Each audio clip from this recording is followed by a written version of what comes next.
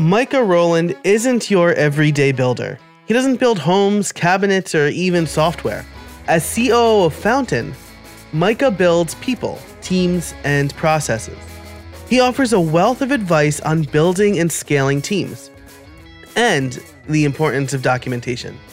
But what we talk about here isn't just applicable to building teams.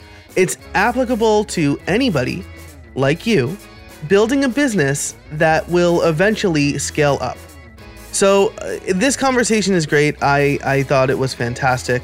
Micah offers a lot of really good advice that I personally haven't experienced yet because I haven't scaled up to a team, or I'm just starting to scale a team now. So this is a really good one if you plan on hiring contractors or you plan on hiring employees. But if you plan on scaling up in any way, Micah's advice here is fantastic. And we'll get into that in just a minute. But first, a word from our sponsors. This episode is brought to you by our friends at Ahoy, the easiest way to increase customer engagement on your WordPress site. Install Ahoy, create a message box, configure where to display it, and start seeing conversions come in. You can create messages for cart abandonment, upsells and cross-sells, custom support, and so much more.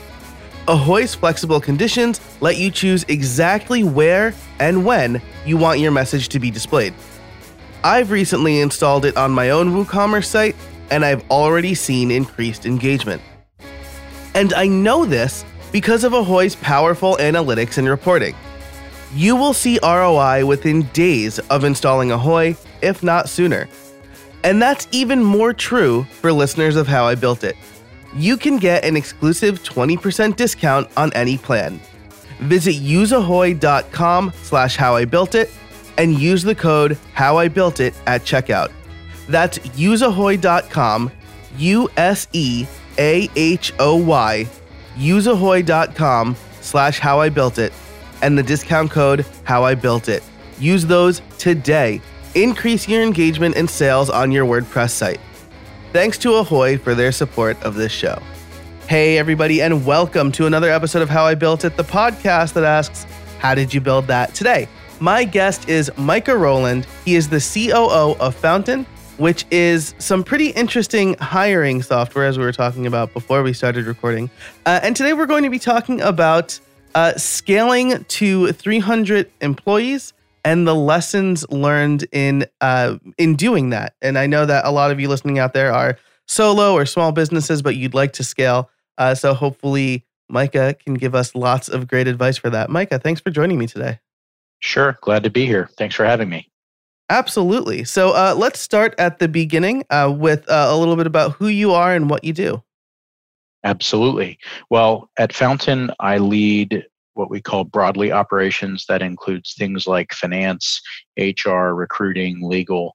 And at our company, it also includes customer success, which is helping our customers to use the software and learn to deliver value for their businesses. So that's what I do here. I've been with the company just shy of a year.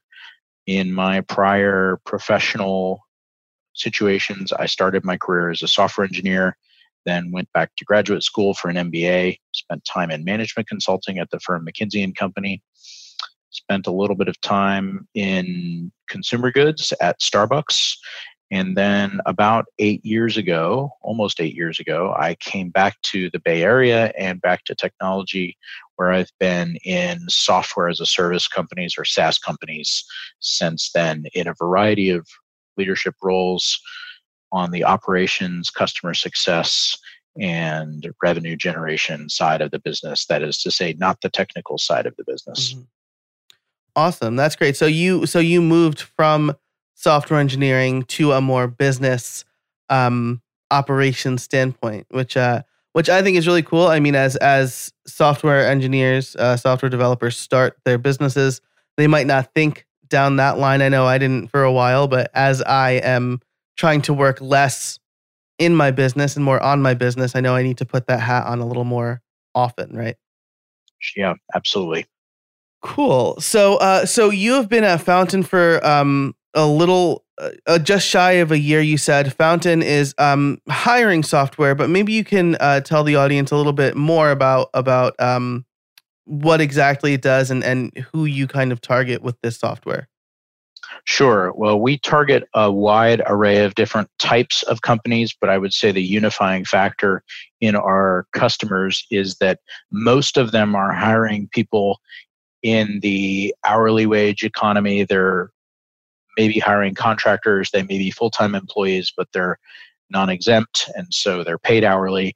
And their hiring processes are typically going to be somewhat different than you might find in a Silicon Valley company, which is hiring software engineers or lawyers or marketers.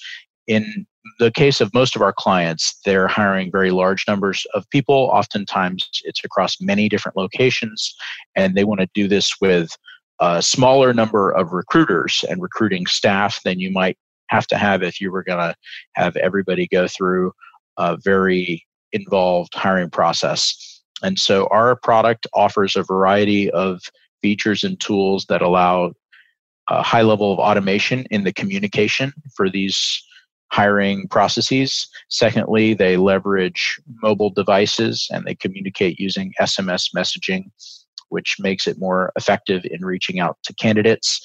And then thirdly, they provide a variety of tools that are integrated in with the service, everything from video interview recording to background check to the things that you might want to do with these folks after you hire them to get them onboarded and up and running, including some paperwork that you file with the government for things like the work opportunity tax credit. So all of that is integrated in so that you can actually, using a very small recruiting staff, process hundreds and in some cases even several thousand applicants a month with a single recruiter. So in that sense, we're really built for high volume and highly efficient hiring processes.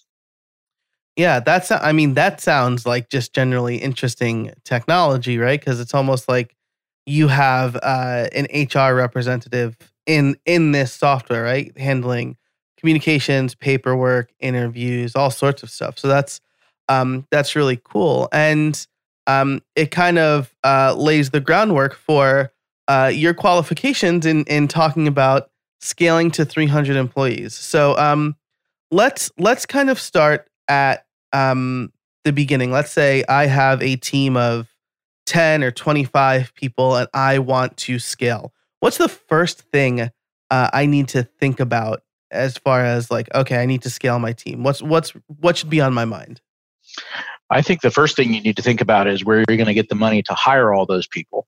And in our case, as is the case with many companies in our industry or our space, a lot of that funding comes from venture capital. And so that leads you to the second question, which is, how do I get people to give me this money before I actually have enough revenue to pay the salaries? So that topic is one that is obviously widely discussed and is at the core of building a startup.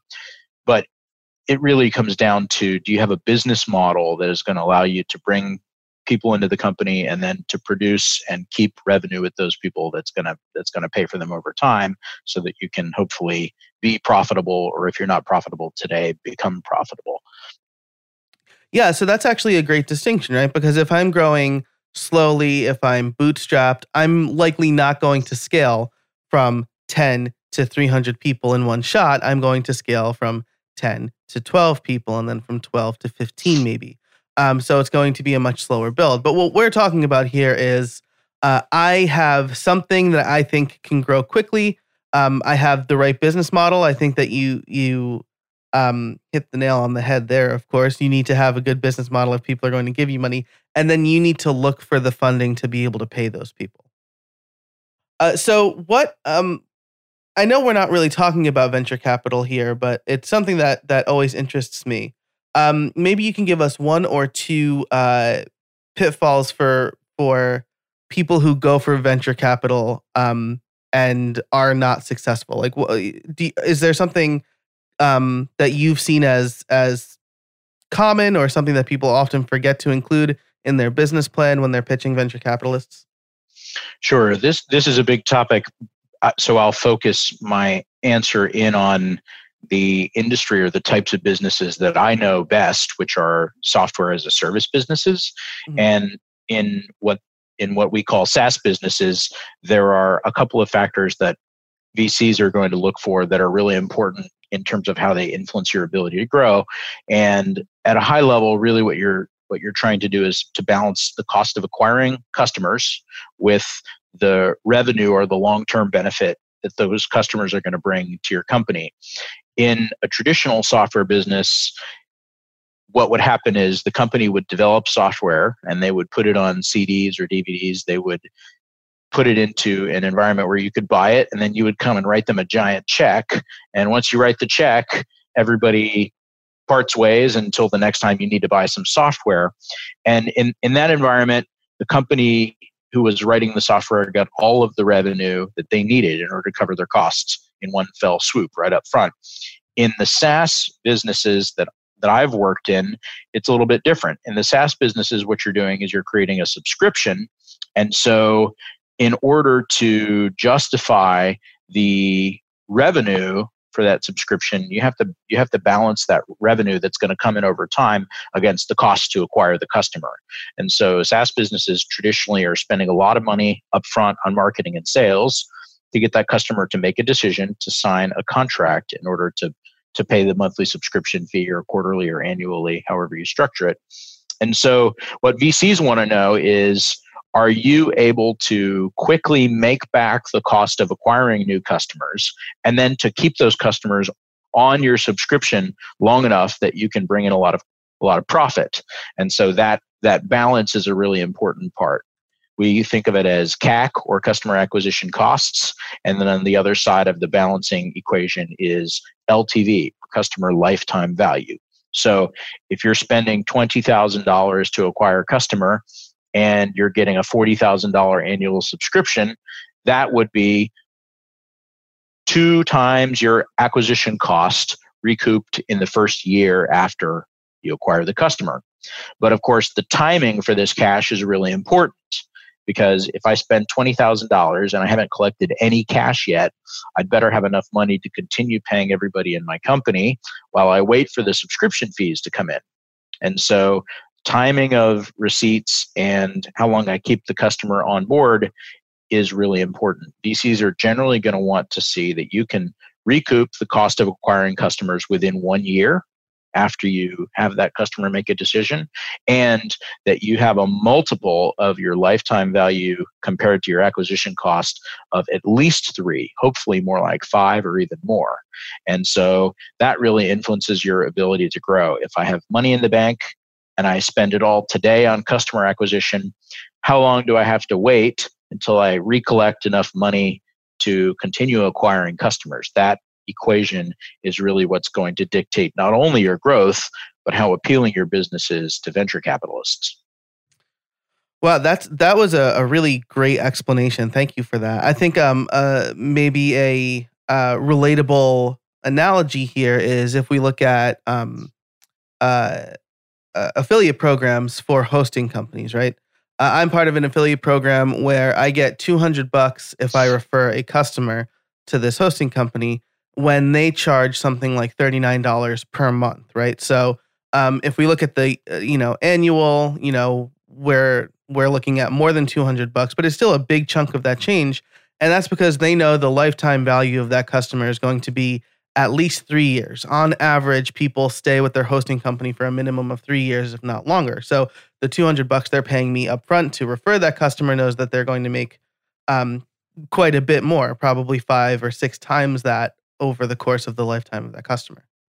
Yeah, that's absolutely right. And they also know, I'm guessing, that they are not going to lose money on the deal, because my guess is they have somebody coming in, sign an annual contract. So even if it takes them at $40 a month, even if it takes them 5 months to recoup the cost they paid you, $200, they know that very few of those folks are going to go away before they hit that 5-month period.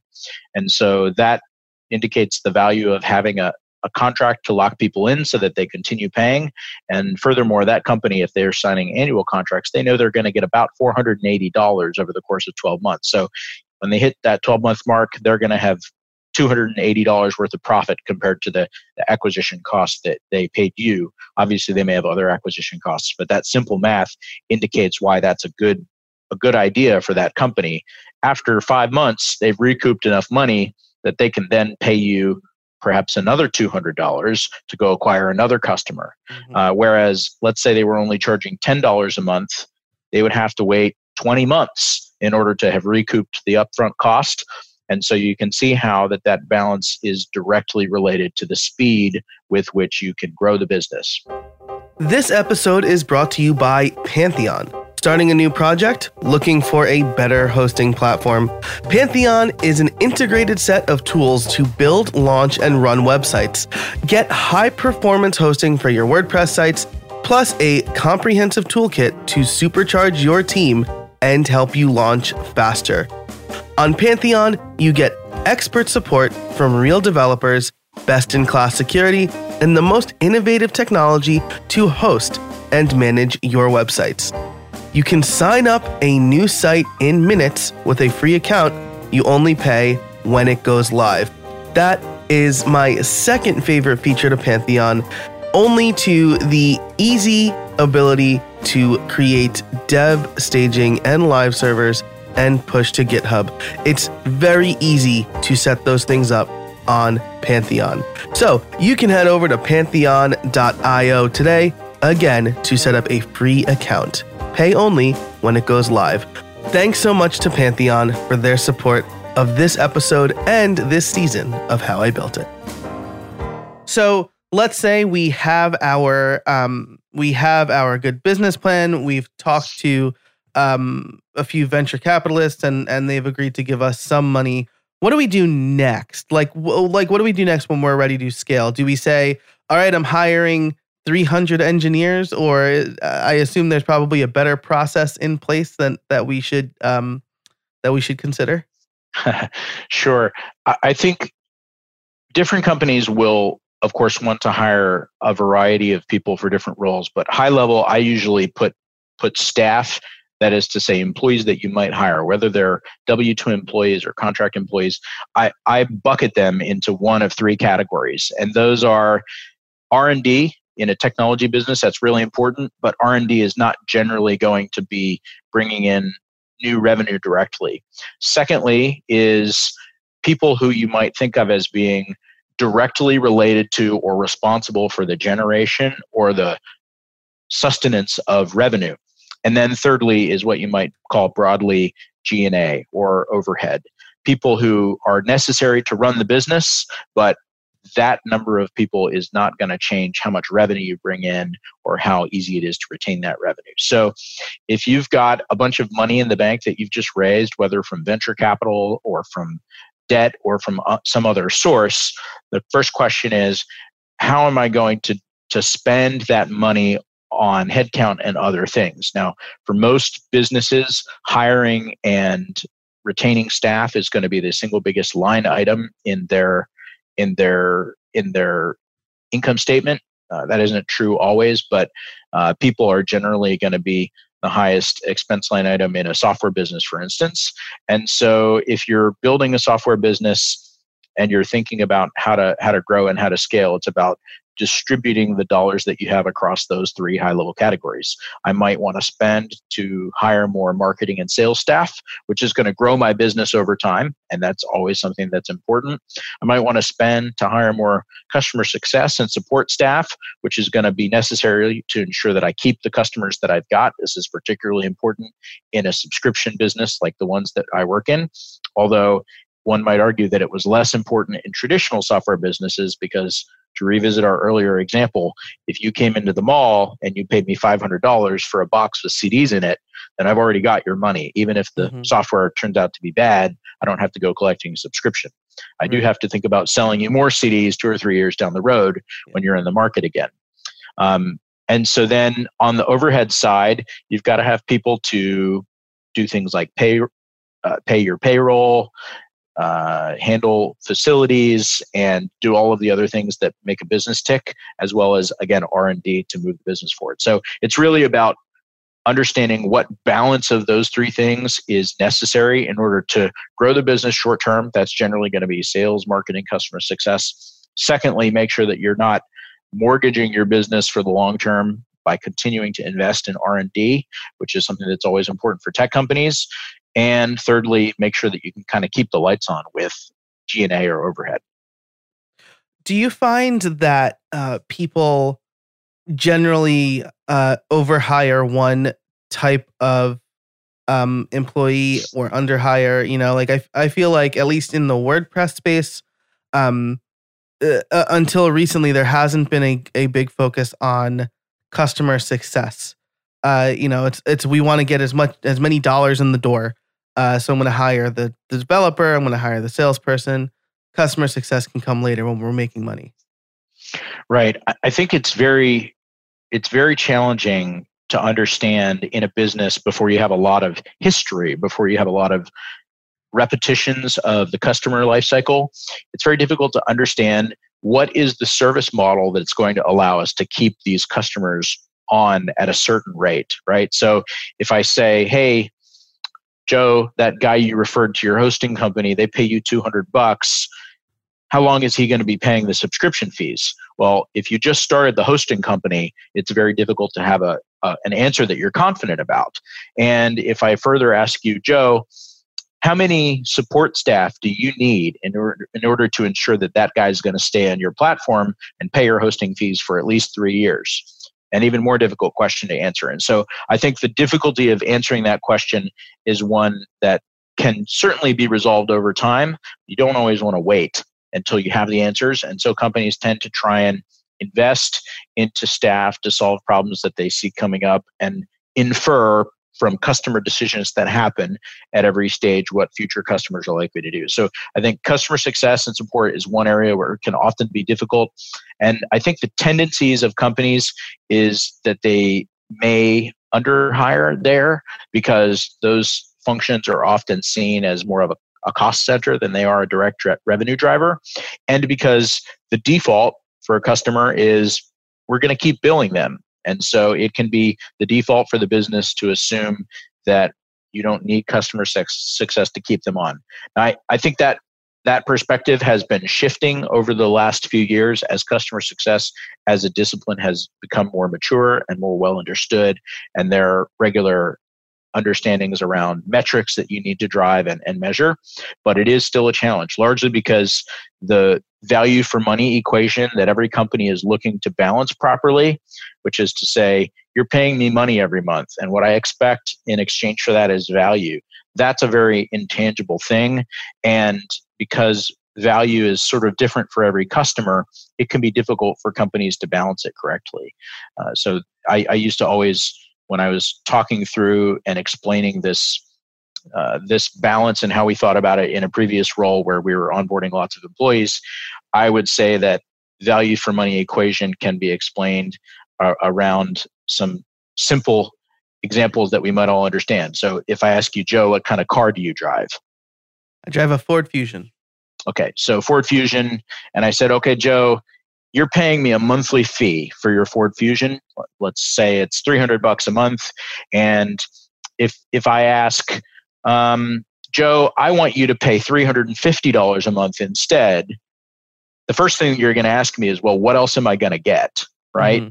And I might say, well, I will give you roof racks for your bike, and I'll give you a sunroof, and I'll give you four-wheel drive. And you might say, that sounds like a great deal. Sign me up, and we'd make those modifications, and then you'd be going about your day.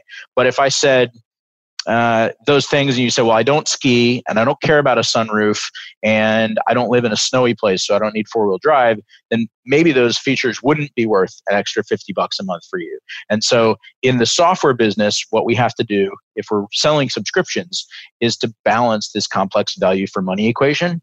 And that's a real challenge. It's different for every business, and it's much more complex than getting somebody to make the decision to sign up for the subscription in the first place. So customer success, I think, is one challenging area where businesses often don't get it right immediately and have to work towards an answer.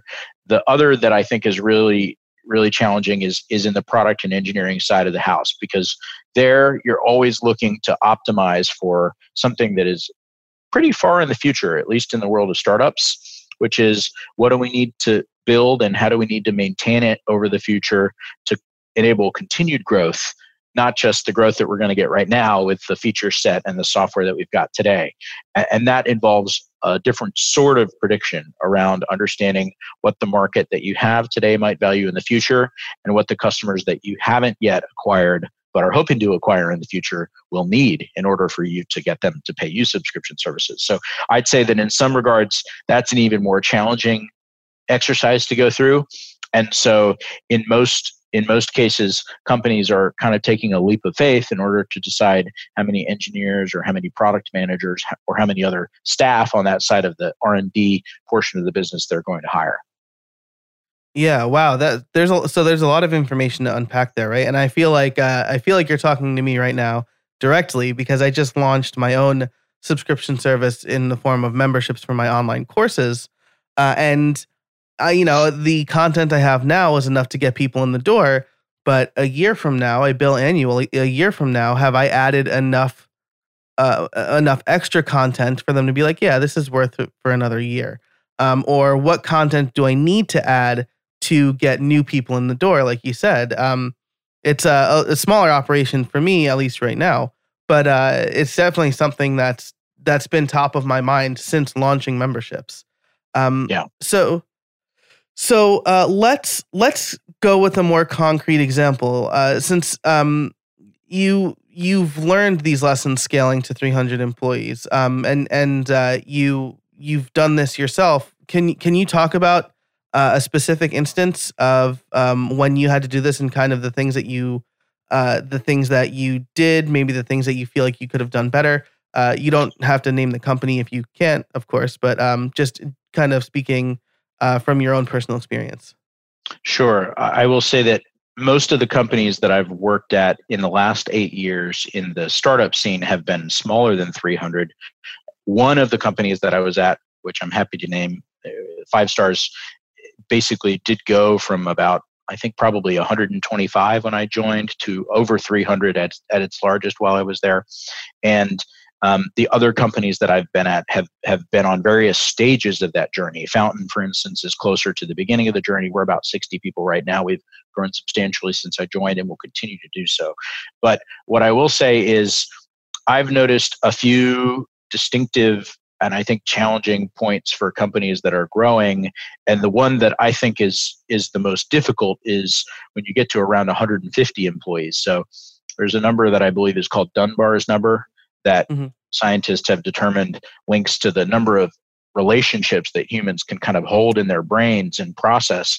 And so I don't know if it really links to Dunbar's number, but what I've seen at a couple companies that I've been at that have gone to something approaching that size of 150 is that it becomes much more difficult to get anything done. And I think the reason for that is by that point, you have a lot of different jobs that need to be done. And in the early days of a startup, when there are very few people around, basically the way that you get anything done is you have somebody go get it done. And they roll up their sleeves and they do whatever needs to be done. They do a little bit of marketing, they do a little bit of selling, maybe they do a little bit of coding. And that mindset can propel you forward as a company for an awfully long time. But by the time you get to 100, 150, 200 people, you have to have people who are very good at doing a very specific job, a narrow slice of those tasks. And you have to have people focused on those tasks, because if they don't focus, they're not going to do things well. And so if you're going to do something like, say, change the pricing at a company, you actually can't just get that done by rolling up your sleeves and handling everything that needs to be changed. Because if you're going to change your pricing in a software company, you have to change the way that you sell it. You have to change the way that you market. You have to change the way that you bill your customers. You have to change the way that you service those customers. You have to change the way that you account for everything in the back end and finance. And so that process is a very inherently cross-functionally one at that time. And it also becomes a process that needs to be built into projects and project management. And so that's, I think, a key challenge for companies that are scaling. what got you to this stage successfully actually is not going to get you any further. And furthermore, the people who have built the company through their blood, sweat, and tears to that point, they oftentimes don't like the things that are going to help you be successful in the next stage.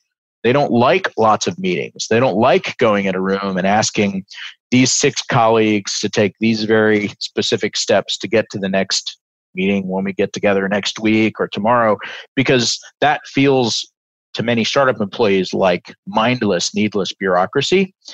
And so they tend to not want to engage with those types of ways of working.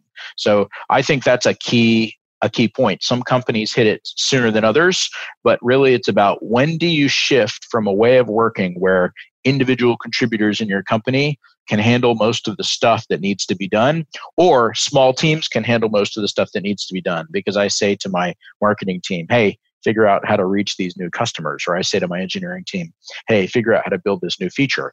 And you shift to a way of working that really involves coordinating the activities of multiple teams and departments across very mutually interdependent processes that are going to take time. So I'd say that is probably one of the biggest challenging places that startups run into trouble, because people don't like working that way. They don't like shifting to that new way of thinking. They'd much rather stay in their lane and get things done and not have to wait for that annoying coworker who always seems to be more slow in delivering for you than you need to. And that's because he has a specific job to do that doesn't necessarily involve getting your interfunctional or cross-functional task complete. Yeah, absolutely. And I love what you said about, the many founders don't like that generally, right? I'm sure probably a lot of people leave their big corporate jobs to start startups because they like to move fast and they don't necessarily like the bureaucracy. When I was at one of the larger organizations I worked for, I felt like I was always in meetings. And then when my boss was like, how come this isn't done? I would say, I've been in meetings. I've been in meetings all day. I have no time to get things done.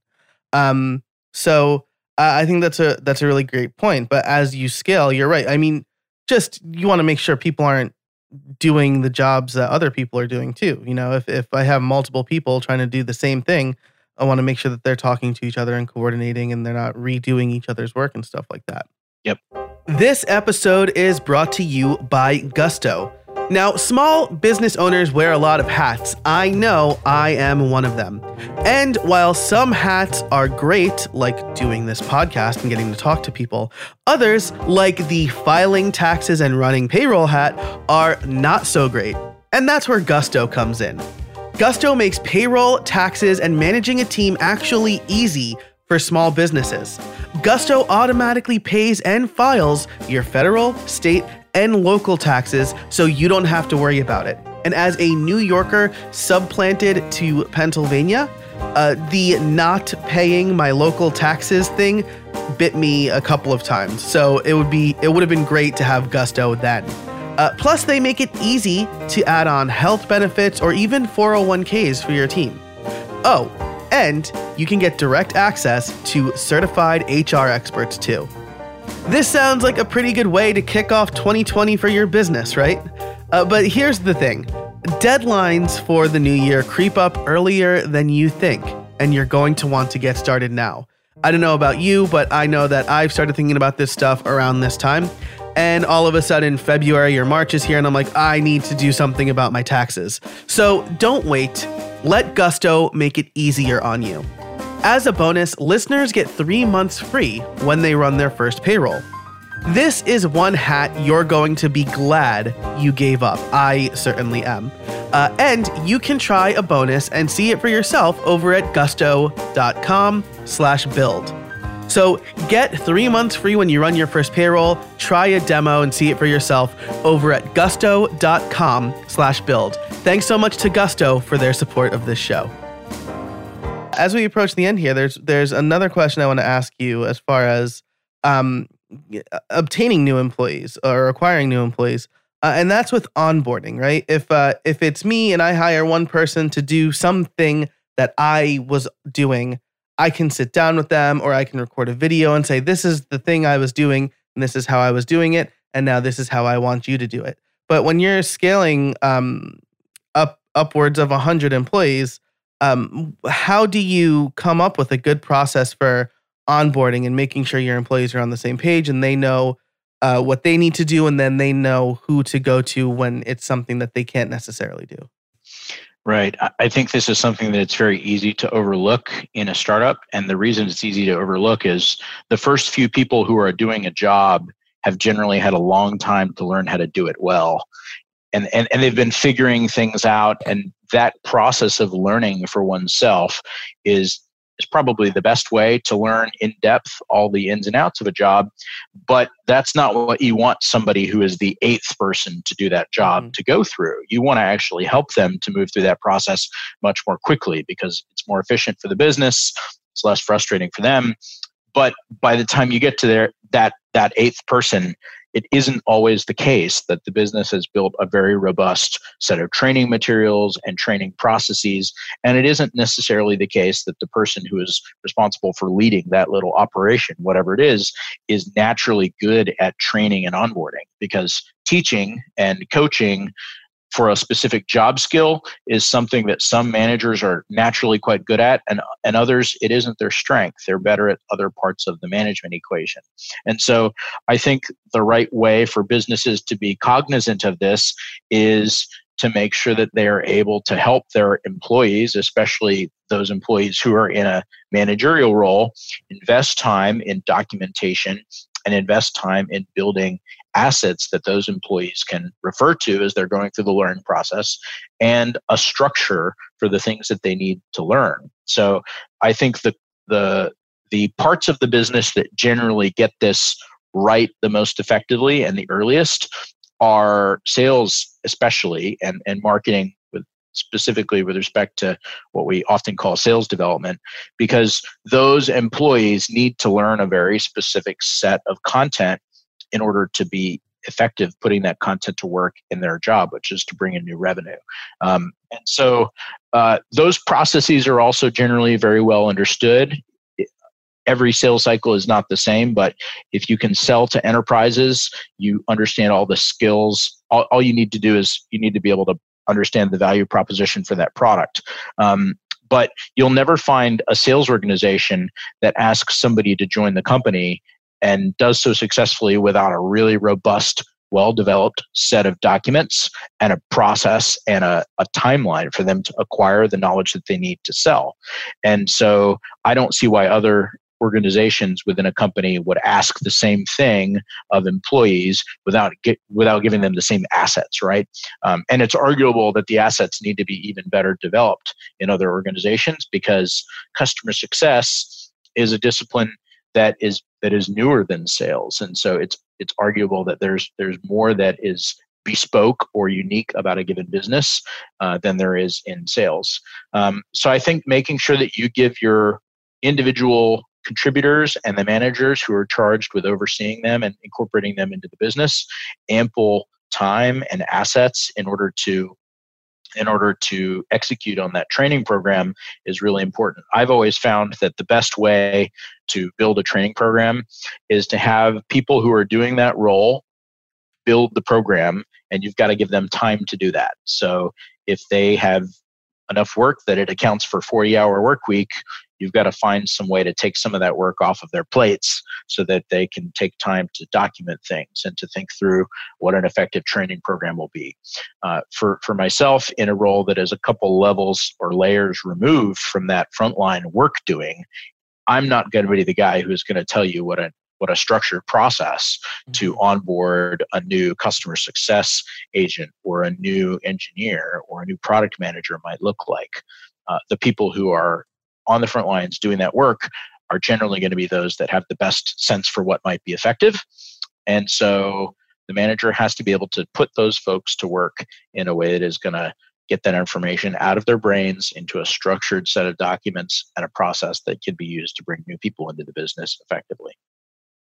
Yeah, that's fantastic advice. Even though as a software developer, we might not like to hear the word documentation. That's like the least fun part of the job. But you want to future proof your project and your business against you don't want to be the only person that knows how to do a particular job, right?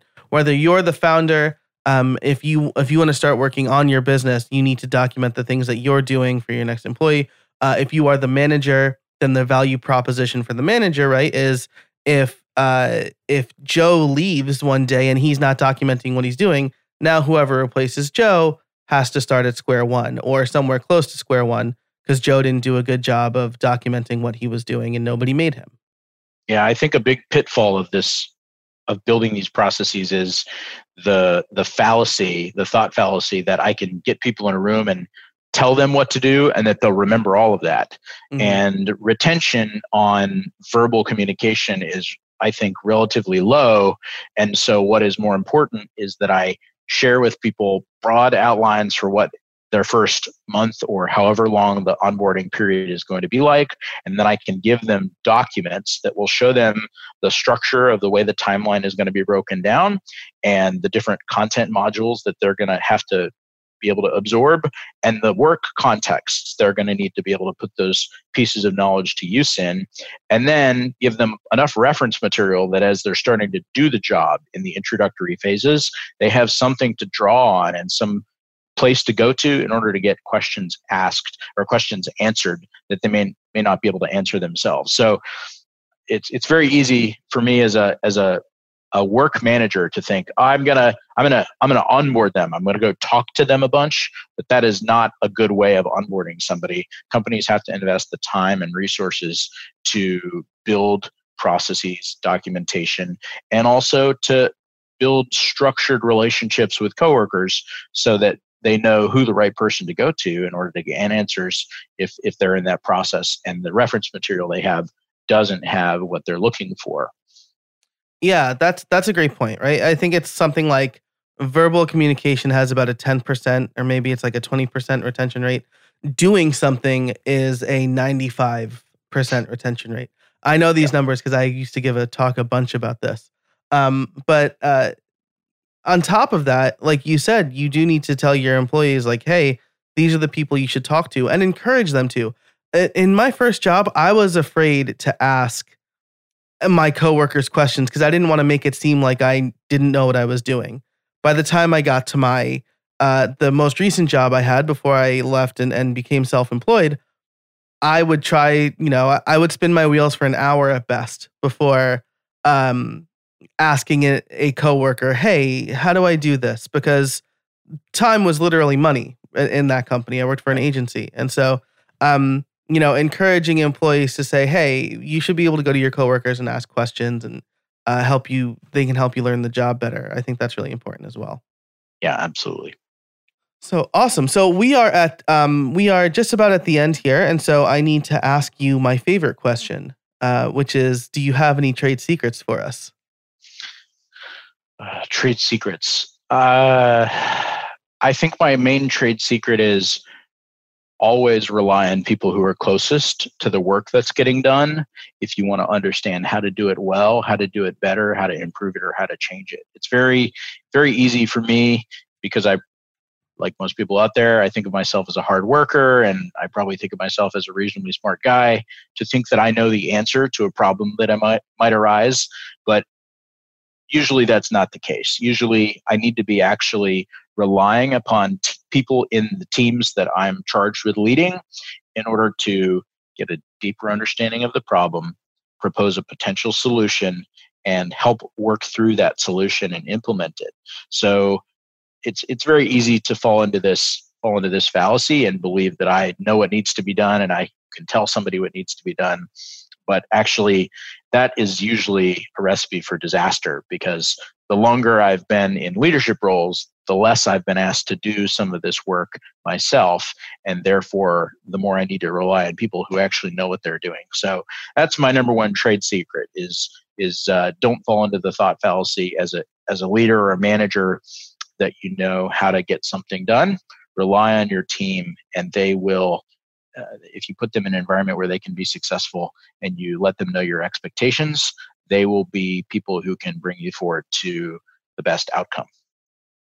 I love that. That's fantastic advice. I've always said of managers, like if your employees look good, you look good.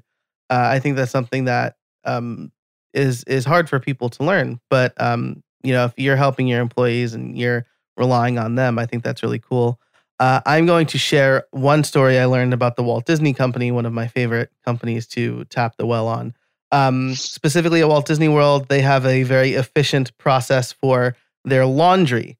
They have 3 sets of laundry for every room on property, the ones that are on the bed, the clean ones that are en route to be put on the bed, and the ones that are dirty. Your process can't break down because there's no wiggle room. To improve their process, they actually talked to the people on the factory floor, moving the sheets around and things like that. And one of the things they learned was that one of the hooks that they were using to grab the clean sheets was too sharp, and it was ripping sheets. And they learned that from people who were on the floor, and they were able to reduce costs by something like 15 or 20%. Just by listening to their employees and replacing the hook to one that wouldn't rip the sheets. So that is a point that hopefully drives home what you were saying. Always rely on the people who are closest to the work that's getting done. Absolutely. I love it. So awesome. Well, Micah, thank you so much for joining me today. Where can people find you? Sure. The easiest place to find me is probably on LinkedIn. You can find Fountain on LinkedIn, and you can find my profile there. If you happen to look me up and want to connect, feel free to do so. Please make sure in your connection request that you mention this podcast, because I get a lot of invites that come from folks that I haven't met, and I try not to accept all of them unless I have some context. Fantastic. I will link to both Micah and Fountain in the show notes for this episode, which can be found over at howibuilt.it. I'll include a lot more reasonable stuff in the show notes as well. So, Micah, thank you so much for joining me today. I really appreciate it. Cheers. Thanks, Joe. Great to be with you. Thanks so much to Micah for joining me today.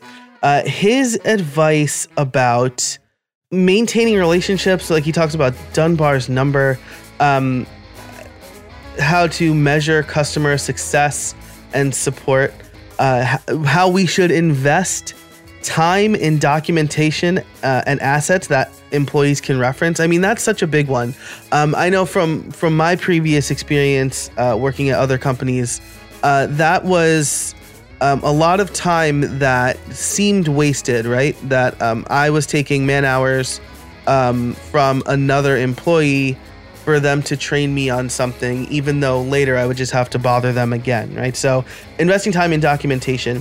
And I absolutely loved his trade secret. Always rely on the people who are closest to the work that's getting done. We see that in extremely successful companies, right? Walt Disney World, for example, talks to their employees on the front lines on how they can improve their processes. So just fantastic advice all around from Micah. So definitely be sure to check him out. Check him out as well as our sponsors. So thank you to our sponsors, Ahoy, Pantheon, and Gusto. You can learn more about them and everything we've talked about over at the show notes for this episode over at howibuilt.it/142. Now, I've been doing podcasting for a long time, and if you want to start a podcast, right, we're getting towards the end of the year. January is a great time to start new projects, new year, new you, new projects, stuff like that.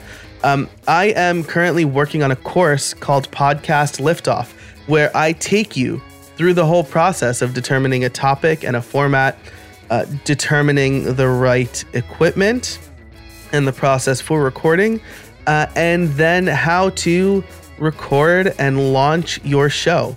So if you are interested in that course, there's a little preview over at howibuilt.it/liftoff where you can download a workbook to help you answer some of those initial questions. The course is coming soon, but if you sign up for the workbook, you'll get a little bit of a preview and some more information via email. So head over to howibuilt.it/liftoff if you are interested in starting a podcast of your own. Thank you so much for listening. I really, really appreciate it. I know that there's a lot of things that are pulling for your time, and the fact that you're willing to spend 30 to 40 minutes with me every week is something that I deeply appreciate. So thank you again. And until next time, get out there and build something.